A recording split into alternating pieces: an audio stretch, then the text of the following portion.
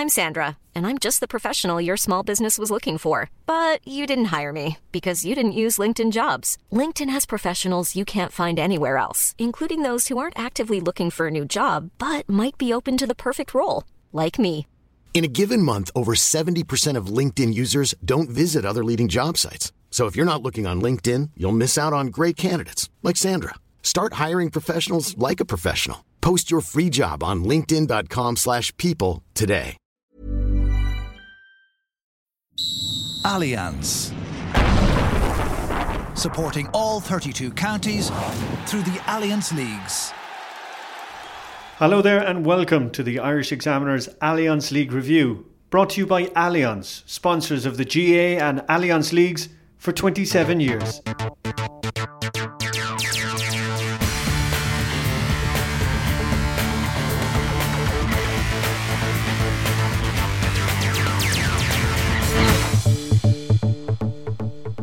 And on today's programme, we have an exclusive interview with Cork GAA chairperson Tracy Kennedy.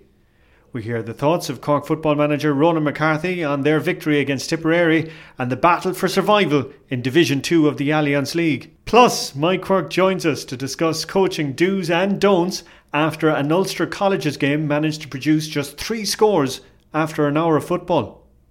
Now, it's been a challenging few months for Cork GAA on and off the field. Cork chairperson Tracy Kennedy joined Irish Examiner sports editor Tony Lean in our Irish Examiner studio to discuss the past, present and future for the county teams. Tracy Kennedy, I know Annus Horribilis is the Latin for an awful year. I'm not sure what the equivalent for 6 months is, but right back to last summer, to the controversy over the Liam Miller, it has been, by any yardstick, an incredibly difficult month or an incredibly difficult period for Cork GAA.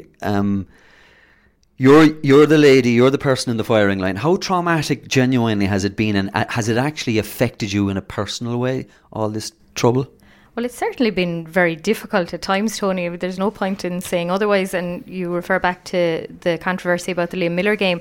And certainly at the time that the controversy erupted, we'll say, that was a very stressful period, mainly because I suppose I felt the right thing to do was for Cork to host the match.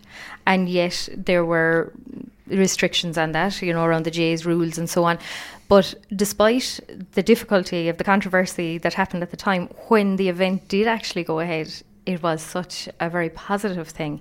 And I suppose we can never lose sight of the fact that there was a terrible tragedy at the heart of that Liam Miller thing, and maybe that puts the whole thing in perspective. So while I might have had 3 days or a week of stress around that game, hosting it in Cork did some good for a family that will probably never get over their loss. So that gives us a bit of perspective as well. No, that's not to say these things aren't difficult at a particular time, and there have been other difficulties in the time since then. I think the fact that Cork GAA is in transition at the moment also probably adds to the difficulties. Do you think that gets lost a bit? I don't know, does it? To me, it's probably at the heart of what we're going through in terms of difficulties. Anytime you see major change, whether it's political around the world in history and so on, wherever there's major change, there's bound to be, I suppose, disruption. Even go back to our own history here in Ireland. If you look at political history, wherever there's major change, there's going to be disruption. I think that's some of what's happening here as well. We're in a time of huge transition, huge administrative change, societal change. Even the fact that there's a female chairperson of the board is a big change. So all of those things, I suppose, are bound to bring some level of instability as well. I mean, you, as been well publicised, and you've spoken about it yourself, you dealt with your own personal health issues in the past. I know that's a completely different thing, but I suppose, did it offer you some perspective almost in the current difficulties in terms of, well, however bad this may feel now, I remember a time when... Yeah, and I suppose there's probably very little that can be worse than hearing that you've cancer. So that certainly does put things in perspective. The only thing worse than that is hearing that someone belonged to you has cancer. And I suppose I've had both of those experiences over the last number of years. But, it's like anything else.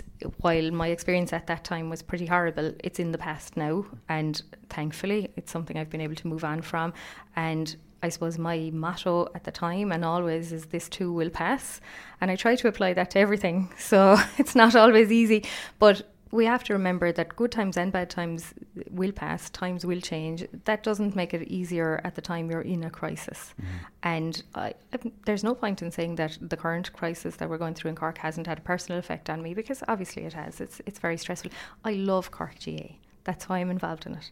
It takes up every free minute of my life and some of the not free minutes as well. And I really love Cork GA and I want Cork to be successful. So obviously on a personal level, these are difficult times for me as well when things are not going well for Cork.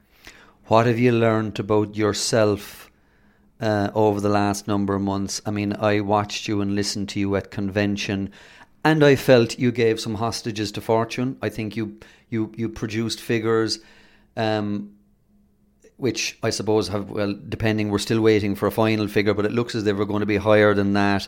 You did give a guarantee also that this would not affect the clubs, this Páirc Uí Chaoimh debt would not affect the day-to-day running of Cork GA. Do you still stand over that?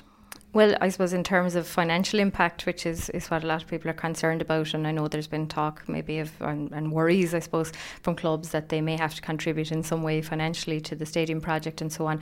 But, you know, we have said that clubs will not be levied in relation to the stadium project, and that is still our plan. I mean, I'm from a club too, and, you know, if I had to go down to my club and say, lads, you know, you're going to have to pay a levy here, I know what the response would be, because they've got so many other things to do.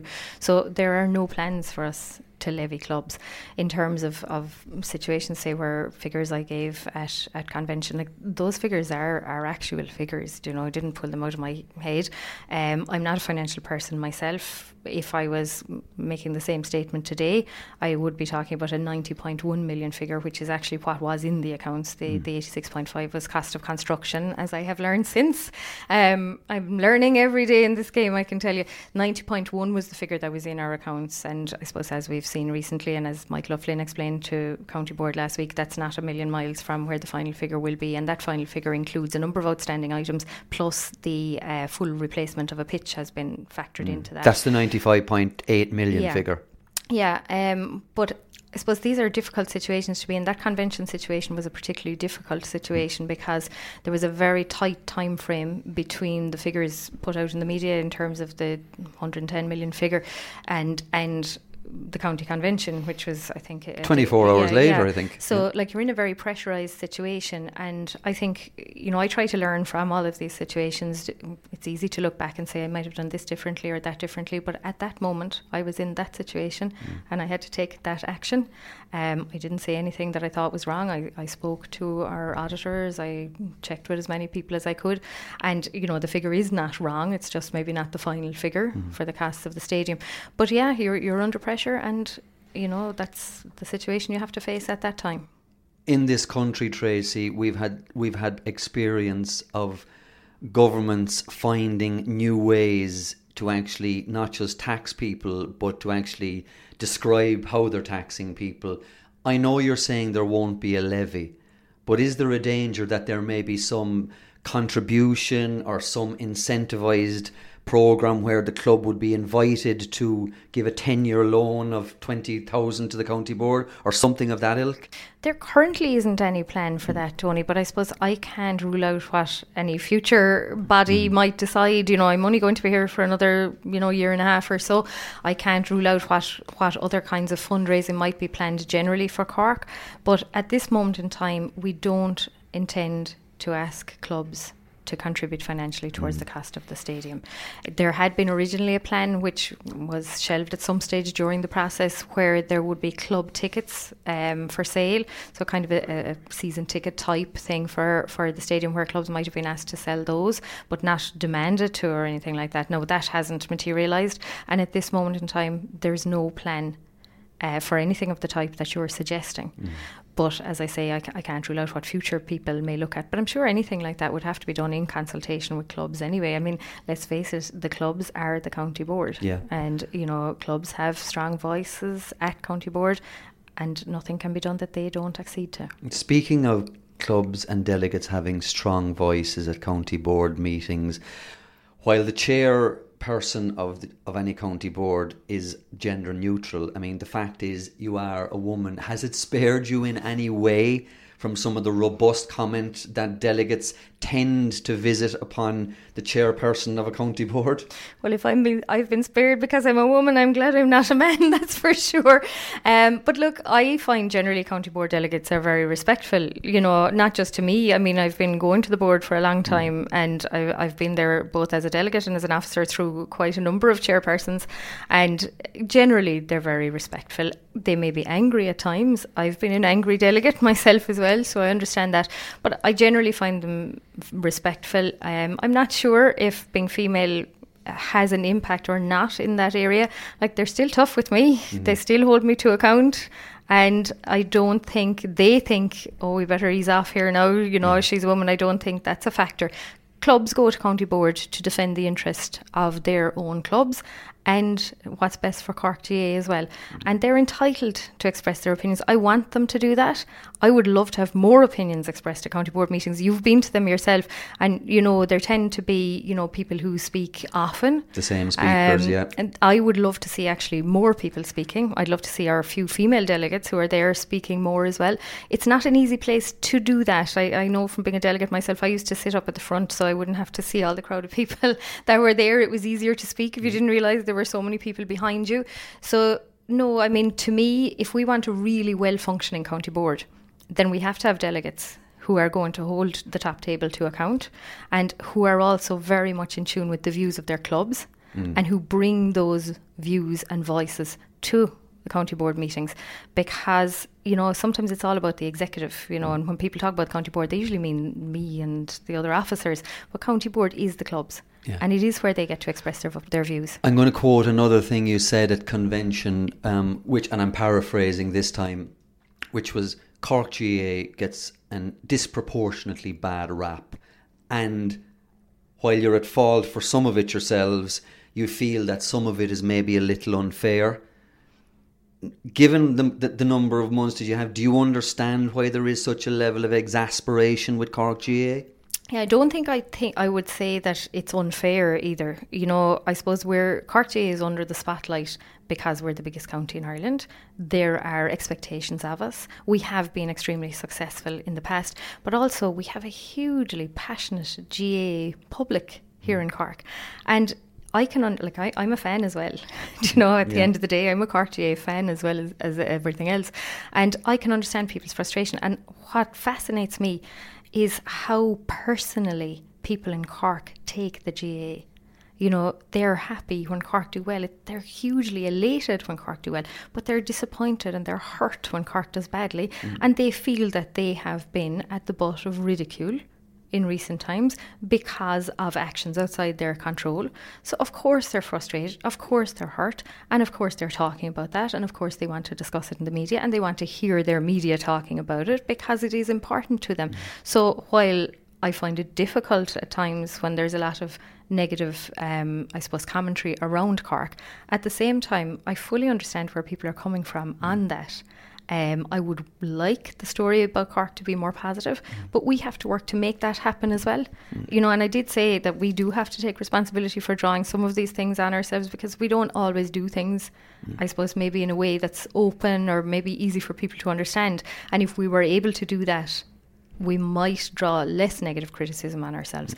But really, Cork people are so passionate about the GAA. They can't help, I suppose, feeling hurt when it doesn't do well. You're a teacher in Carrigaline, and I'm asking you now, if Cork GAA was a student and they had just completed the pre-leaving cert, how would you be grading your own performance as we head into March? Mine or Cork's? Cork GAA's.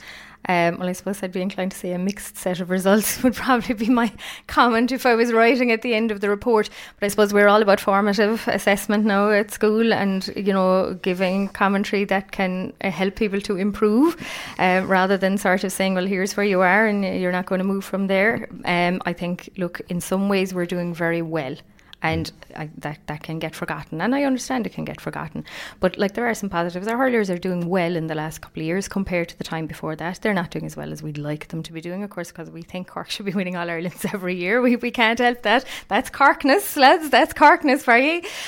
So we're disappointed when that doesn't happen. It's, you know, not all doom and gloom in football either. Like, we have a pretty new look under 20 management in there with some very recent former Cork players. That's something I love to see happening. The likes of Colm O'Neill and Micheál Cronin involved. I think that's the way I want to go in the future. I think that's the way we all want to go in the future. We're delighted that they're willing to get involved, even at a time maybe when Cork football isn't going well. Our minor football team are a good team. They've got good management. Our GDAs, our coaching, we don't have enough of them. I put my hands up on that, but they're doing great work. In fact, I'd actually argue with you, not that I'm sure you wouldn't argue back with me, that the Cork minor football teams in the last couple of years have been actually really good teams. And if we weren't actually stuck in the old provincial system, we could have seen an awful lot more of those Cork minor teams in Croke Park. That's another issue. Just one point, just before we get back onto the field, so to speak. Another interesting county board meeting, shall we say, this week, and quite a lot of passionate comment from people. I got a sense reading it, Tracy, the criticism of Peter McKenna, the Croke Park Stadium manager particularly, that there was almost a sense of vitriol, almost a sense of payback, you know, for what Peter McKenna is supposed to have inflicted on Cork GAA in some of the commentary. I mean, given that Cork GAA will be working with Croke Park and will be working with Peter McKenna, the wisdom of that might have to be questioned. Well, I'm not here to defend anybody who's well capable of defending themselves. You know, I mean, Peter made comments, you know, he did interviews, and he has to take responsibility for that. That's fine. That's his, you know, area. If our delegates certainly felt hurt by it, and they are entitled to express those views. At the same time, as you say, Peter is probably the best person to be involved with running our stadium at the moment from the point of view of his experience with Croke Park. He has done a very good job since he has been involved with the stadium, and we are very glad to have him involved. Like, I am very glad to have the support of Croke Park in the running of the stadium. I think the different people who are involved in the stadium board from Croke Park bring a huge amount to the project. They just have so much experience. You know, they've been running a massive stadium very, very well for a lot of time. And Peter is one of those people. And as I say, we're glad to have him on board. But, you know, I can't blame delegates at the same time for feeling hurt and upset by what Peter said, particularly when the figure which Michael O'Flynn and Tom Gray came to was significantly less than the figure that was put out. You mentioned Michael O'Flynn there, and he made reference again to that land bank that the county board has on the north side of the city. Is that still, I remember Geraldine and myself speaking about that a year or two ago, is that still an ace in the hole, so to speak, for Cork GAA in terms of extricating itself from this difficulty? Well, the county board made a decision some time ago that the lands at Kilbarry would be used to offset the cost of the stadium. You know, that was always planned and always agreed. So they are still there, and they're a significant asset to us. And again, we're very lucky to have people like Michael O'Flynn on the board of the stadium who can advise as to the best use of those lands. And the asset, of course, given the current economic and property environment, is actually probably going to only increase, you would hope, if you get a small bit of luck that you've been looking for in terms of its value. Yeah, I mean, again, there are different views as to value, of course, and all of these things. But, you know, we have people like Michael who are there to advise, and I'm absolutely confident that that land will be put to the best possible use for the benefit of the stadium. Okay. I don't want to replay the whole Cork football plan again, Tracy, and I do think that there's been quite an amount of unfair comment about that report, certainly in relation to the current performance of the senior footballers. I think they're very much two different things, but one of the key elements is club competition, and I happen to believe that the club competition structure in Cork is nowhere near as good as it could be. I think it's unwieldy. I think the county league structure is not taken as seriously as should be, and this is only a personal opinion. I think there's far too many senior clubs, certainly in the football competition. you have a forum on the 9th of March, and I think, and I presume you're hoping, that a hell of a lot of those players around Cork who complain about their lot and complain about the structures, I presume you're saying this is their opportunity now to get their spake in and say what form Cork GA club competition should be taking. Yeah, and I would really hope that the players in our clubs take the opportunity to come into that forum. It will be a meaningful one. We do want to hear their voices. So we've asked every club to send 2 people per affiliation. So if you're a dual club, you get to send 2 for football and 2 for hurling. And one of each of those 2 must be a player. That's what we've asked for, a current player. The second one can be a player if they want. It can be an officer or a mentor. But we do want at least 1 player per affiliation from every club in the county. And I suppose the idea would be that those players would consult with the rest of their teammates and so on. And we did see in the submissions to the football plan, which, you know, were hugely focused on around competition, that quite a number of players and groups of players actually did submit excellent ideas. And let's face it, they are the people who are most impacted by our competitions. So we want to hear the voices of all stakeholders. We had discussion at the most recent county board meeting. We've asked for submissions. Anyone can send us in a submission and they will all be looked at and examined. But we really do want to hear the voices of the players. And how soon, Tracy, can you actually hope to turn those views into a meaningful package of action in terms of the competition? Well, it has to happen as early as possible. Now, I suppose we had initially talked about knowing, we'll say, where we were going for 2020 before we started meaningful competition in 2019, before we started championships in 2019. That may still happen. You know, we really need to do this in a very short time frame because clubs need to know where they're going. Like, it seems fairly obvious to me, and no, I'm keeping a very open mind at this point, but all the views coming, I mean, everyone I hear from is telling me we must bring back relegation. So it would seem that that's going to happen. You mean in Championship or League? In Championship. In Championship. Now, possibly a different way of structuring leagues as well, but in Championship, everyone seems to want relegation. So, like, clubs need to know that that's something that's going to be coming down the track. So we're hoping to turn it around as soon as we can, but it's a massive job, Tony, and I suppose there's no point in pretending this is going to be an easy thing. What we're trying to come up with here is the best possible Championship and league structure for players within the constraints that are there. Like, we have to take into account the inter-county season is there. It's a reality. Those dates are there. The Munster Championship dates are there at the end of the year. So what can we come up with that's going to give players more regular, meaningful games and greater certainty about when they're playing? Those seem to be the things they want.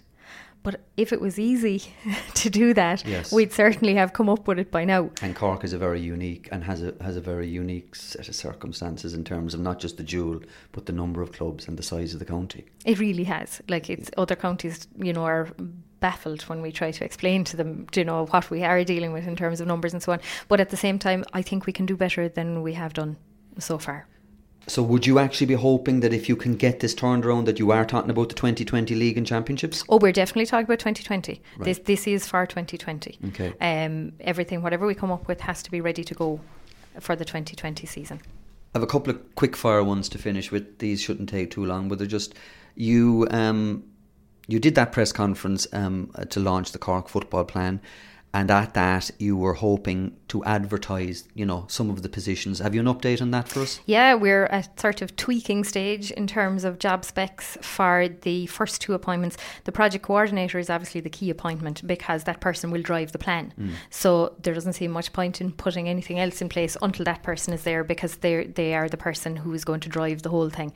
So that we have a job spec drafted. We're just waiting to check through that and make sure we're not getting ourselves into any trouble or anything, and that will be advertised very soon. I'd be hopeful within the next 2 weeks max. I'm trying to push on it a bit faster than that.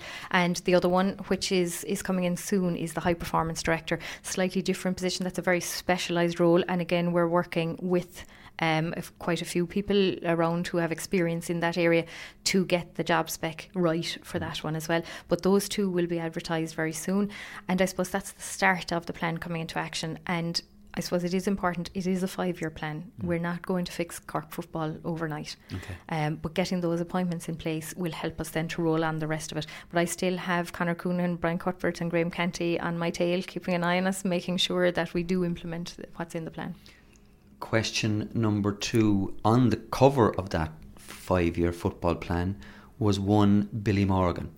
And he's been in the headlines again in the last week or two, obviously guiding UCC to a Sigerson Cup success. I'm not suggesting he should be involved with the senior setup, but I think those who argue that there must be some type of place for a Billy Morgan in a 5-year plan for Cork football, it'd be hard to disagree with them. It would be impossible to disagree with them. I mean, Billy is an extraordinary man, who has given extraordinary service to Cork and has achieved absolutely extraordinarily, in terms of his own personal career as a player, what he did as a manager and what he's doing now with UCC. So get him in there in some capacity. I'm really, really hoping to. I mean, when you look at the 5-year plan, there are things there around coach mentoring and so on, like what Billy has to offer to young coaches and even to coaches at development squad level and at inter-county level would be absolutely phenomenal. I certainly hope there will be a role for Billy Morgan, and I hope he'll be willing to help us out. I know he'll be willing to help us out as time goes on, but yeah, why would we not have Billy Morgan involved in some way in this plan? There's another very important quality in any administrative function called institutional memory, which is essentially the experience accumulated, and you've lost a bit of it. Frank Murphy, he was a name that people were trotting off their tongues for many years, wondering when he was going to retire. Maybe his experience was missed around the place, maybe over the last... Is he actually gone now, Tracy, from Cork GAA? Is he still going to be involved in some capacity? Is he on the stadium committee still? He is currently a member of the board of the stadium, and will be for a certain period of time as laid out in the constitution of that company. I mean, he's also hugely involved with his own club, Blackrock. Yeah, Frank is always going to be a GAA man, but he doesn't have any official role with Cork at this point. The stadium, it looks very much, and obviously this is something that's taking place, not all within your control, the use of Páirc Uí Chaoimh, I'm saying, going forward. I mean, there's a financial imperative there. That's obvious for everybody to see. The door has been opened by Croke Park at national level. Somebody said to me the other day, the idea of Leinster and Munster in the Pro 14 on next Stephen's Day at Páirc Uí Chaoimh in Cork. That seems like a really good idea from a number of aspects. Would you agree? Well, I think we have an amazing stadium. Now, mostly when I think of it at the moment, I just get a pain in the head and I find it hard to look at it at the moment with anything but, rage. But it is a beautiful, wonderful stadium, and I certainly am all for showcasing it. Why would we not? It's a wonderful stadium. However, any use of the stadium apart from GAA use is going to have to follow a particular policy laid down by Central Council. There are conditions attached there and so on. But look, I'm open. I mean, certainly me personally, Tracy Kennedy, I'm open to the stadium being used for fantastic occasions such as the one that you describe. I think here in Cork we have such a passion for sport, all sports, and I think that was a lesson I learned, if you like. I didn't maybe need to learn it, but I did from the Liam Miller game as well. Do you know how proud Cork people were, even people who had nothing to do with the GAA, to be able to play this match in the stadium in Cork, So look, if something comes along that fits the criteria and that's acceptable to Central Council, I'm certainly all for it.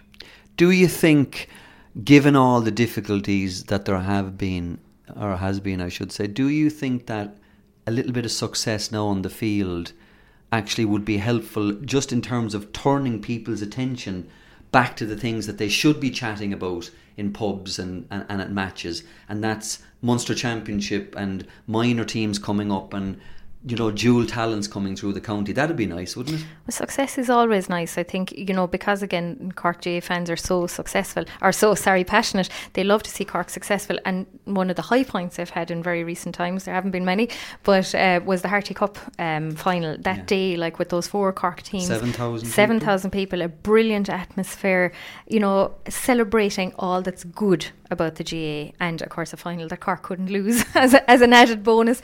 But success certainly would help all of us. I suppose even what am I involved for? I'm involved to try and see Cork be as successful as possible. I would love Cork to win an All-Ireland in either code during my time, but if that doesn't happen, I'd like to see them at least moving closer to it. Finally, we'll go back to the county board. You look at Joe Blake, the PRO. You look at Tracy Kennedy, the chair. You look at Kevin O'Donovan. I know that there's another new officer, at least one, isn't there, whose name I'm forgetting at the moment. In terms of a new era and a new direction, would you still hope that that's actually possible as we move, through 2019, and that you can put the last 6 months very much behind you? I do hope that that's still possible. I think we have a lot of open minds around our table. We have a lot of people with experience, maybe who mightn't have been hugely involved in County Board before now, but have great GAA experience. And then we have other very experienced people. Excellent people. I have brilliant people really on my team this year. So I hope that we can move on from the difficulties. But I do appreciate, as I said earlier, I suppose we are in a period of transition and change. It might be that the people who come after me are the people who benefit, and have an easier time. But that's okay too. We're moving into a different era for Cork GAA. I fervently hope that's true. I think it is, and I fervently hope it is. And our thanks to Tony Lean and Tracy Kennedy. Now staying with Cork, and now let's hear from football manager Ronan McCarthy after their badly needed win over Tipperary on Saturday night. Stephen Barry was in Semple Stadium for the Irish Examiner, and afterwards Ronan explained about how much was riding on the game and how that affected Cork's performance. There was a massive, an awful lot riding on the result, and I thought we played some really good football in the second half. Obviously, pulled away, and then I suppose when we saw the finishing post small, but we probably fell back and created some problems for ourselves. But maybe that's to be expected with the nature of the game and what was riding on it. So, delighted to get the result, and I suppose happy that there were some real elements of positive play out there. But there's a lot more in them, lads, and I suppose that's the message we'll give to them. We'll excuse the bit of hesitancy tonight at the end, when we were hanging on a bit, but there's a lot more in them, and hopefully we'll see it in a couple of weeks' time again. In terms of how the team set up, I know Tip were quite defensive early on. You seem to have a lot of kind of changes made, I suppose, to react to that. What did you do in terms of shape? Well, I suppose we won the toss, so we were playing with the wind, and so what we did was we tried to push Paul Kerrigan up on their sweeper on Brian Fox, and we got some joy out of it, but teams there's so much work. Teams do so much work now on their kickouts and so on. They're going to get the ball off at times, and then I suppose the other issue was the Conor Sini caused us trouble when they did get it forward. So I thought we rectified that quickly enough. There, did you? Yeah, what's that? You made a swap there. We put Conor Dennehy back in him, and Conor did well, and obviously Kevin Hyve played closer to Conor as well. So we just tried to adjust it to. But in the end of the day, this team is about going forward and attacking. I think that's what's in their DNA. And while that worked, we're best when we're going forward, attacking at pace and with support running and so on. Now, first of all, Stephen, could this long-awaited win be a turning point for Cork? Well, they produced a reaction. I mean, they had to produce a reaction, but it was just huge for them not to lose the game, really, having effectively won it so many times during the match. They'd 7 points up after 50 minutes, back to 3. Rory Dean's goal should have sealed it going into the last 3 minutes of the game, but still they allowed Tipperary back into it for that and needed that final goal line stand. And it was a nervy finish, it was poor game management, it was poor decision making that led to that, and Ronan McCarthy said that himself, and it reflected what he was even saying before the match about the hesitancy, about the lack of confidence that had fed into the underperformance we've seen from Cork so far this campaign. So I mean, the result couldn't but help the team and be a psychological milestone for the team in terms of starting on the road towards turning things around and getting out of the rut that they're so clearly in. But in terms of the performance, I mean, they'll need a huge improvement if they're to save their status as a Division 2 team. They're still bottom of the table, they're still staring into the abyss, as it were, and you'd have to put it in the context of Tipperary were very poor on the night. They were very overly cautious, really, in terms of pulling back so many men behind the ball. They invited Cork to set the terms of the game, really. Cork were able to push up their sweeper an awful lot. They were able to kick points over the blanket defence that was there. They were able to hold onto the ball for minutes at an end to try and pull Tipperary out before striking for points. So Donegal or Armagh aren't going to allow them to dictate games like that. So the improvement is still needed. You couldn't call it a turning point, but it could be a very tentative start of something better. But that remains to be seen. And what do you think Cork did differently on Saturday night? Cork were more attacking than they've shown previously this league campaign, but it was more in reaction to how Tipperary set up than any big change of mindset, really. I mean, they'd wear foreigner running in and out of the field almost every break of play for a few minutes early on when they saw how Tipperary had set up, and they swapped Conor Dennehy back onto Conor Sweeney, who caused a few early problems for Kevin Flahive, and that gave them a bit of a platform to build from in terms of pushing up their kind of sweepers or loose players, pushing up Paul Kerrigan onto Brian Fox on Tipperary kickouts to kind of press up the wing backs, and it had an effect on penning Tipperary in for a long period either side of half time. I mean, there was a 22-minute period where Tipperary were outscored by 7 points to none there. So certainly there were positives. There were positives in the two-man full forward line at times had a good effect. Michael Hurley and Mark Collins. Luke Connolly at centre forward did a good job of kind of dictating play with his good range of passing, and he invited some of the wing backs onto the ball, some of the power runners like Ian Maguire, Rory Dean, to kind of punch holes, and it was Dean who ultimately got the goal set up by Sean Powter.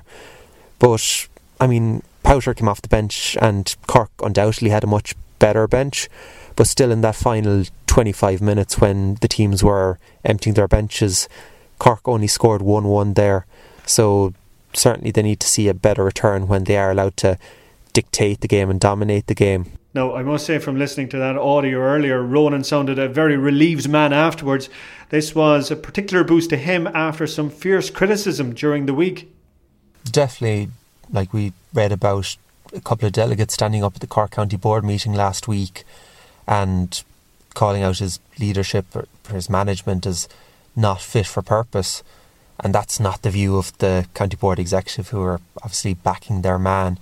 And this win will be a boost to him, but also I suppose the manner in which his role in it was quite evident in terms of the swaps he made having an effect in terms of Cork tactically getting the better of Tipperary and having the likes of Sean Powter on the bench to introduce, which was a greater depth and impact than Tipperary were able to muster from their bench.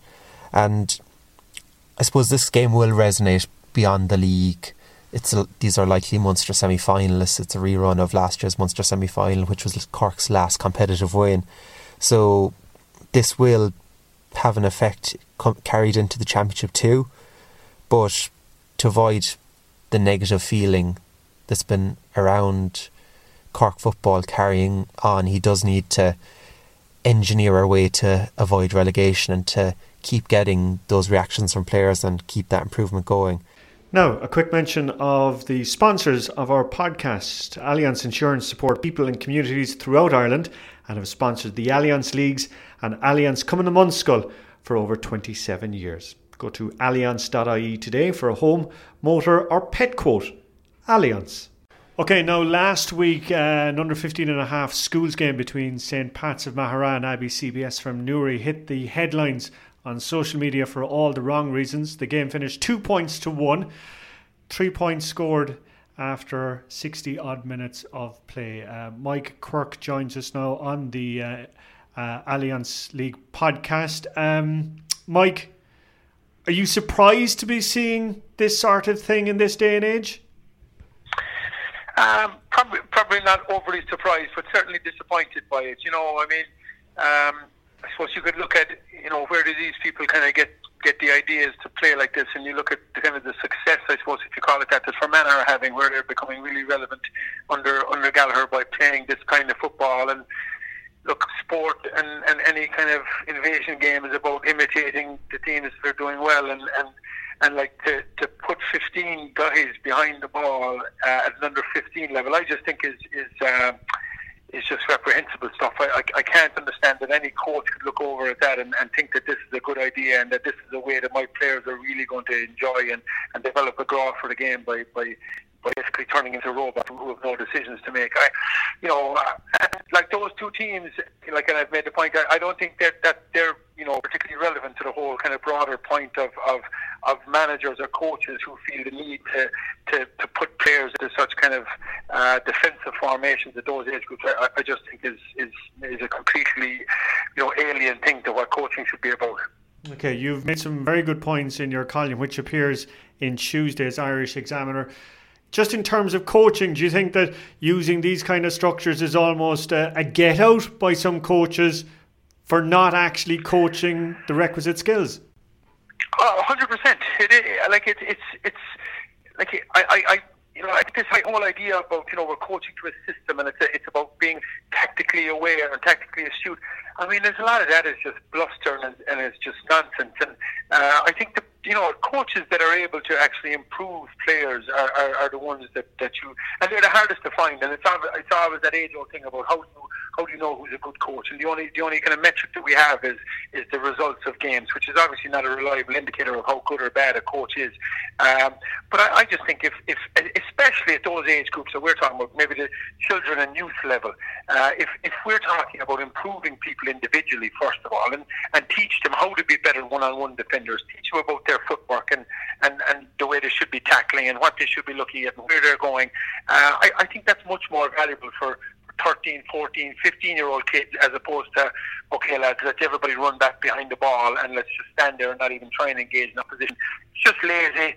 It might think, for some coaches that they're being tactically, really nuanced. It's not. It's just an excuse for doing a poor job, really. In terms of holding these coaches to account, is the onus on the players, the parents, the clubs, the schools? I think a combination of all those stakeholders, really. I mean, at schools level, it's very difficult for young kids to maybe stand up to somebody, in a position of authority over a team and maybe, be seen as trying to dictate how they're playing. But I think there's no problem with parents, contacting the school and saying, listen, lads, I'm not sure that this is the best way forward. I know, you see, and you've got to be careful with that, obviously, because we all have been in situations where parents of players or, supporters are giving out about managers and they're cribbing about where they're playing, and that's something that's, Fitzmaurice referenced when he was getting the role from Kerry, the letters and the abuse and stuff. And I'm not talking about that. I'm talking about, something that's a little bit more constructive. And the challenge that I put for people is, instead of just complaining about the way it's being done, I challenge people to go and get involved and see if you can actually volunteer and go and help out and get involved in the middle of it and try and help out that way, as opposed to just being the one that's maybe bitching about it and giving out about it without doing something a little bit more constructive. But I certainly think, that at that level, the parents should be the ones that are certainly kind of talking to the school and saying, lads, this isn't right. But back to my opening point, Mike, do you see cases like this in Kerry? No, I have not. No, I have not seen that. That's the that particular one was the worst I've seen. Now, to be fair, I haven't come across that. I mean, looking at the school's final last Saturday. That was another very good game after a replay between St. Brennan's College Killarney and Poppleskoll. No, it's not. It's not. I don't think it's very common, to be fair, Colm. I think these incidents are still in the minority, and I think that's where they should stay. But it'd be great if people were actually just able to call it out for what it is and say that it's not really something that we want in the game. And a lot of it, it's not the players bear absolutely no blame in that instance. I think it's just totally down to the person that's coaching or that's managing the team, and again, not specifically trying to vilify the person that's over that team. The wider point is, if you're involved in coaching and you think that this is an acceptable way to go and set up a team and to have them play to represent you or your club or your school, I think people need to stand up and say, no, as a club or as a school, this is not what we want to be associated with. This is not the opportunity that the sport should be providing for the kids, and we'd like to do it a different way. And I think that should be absolutely acceptable to do that. And obviously, Mike, the rule book as well too needs a bit of a relook and a retweak. Yeah, and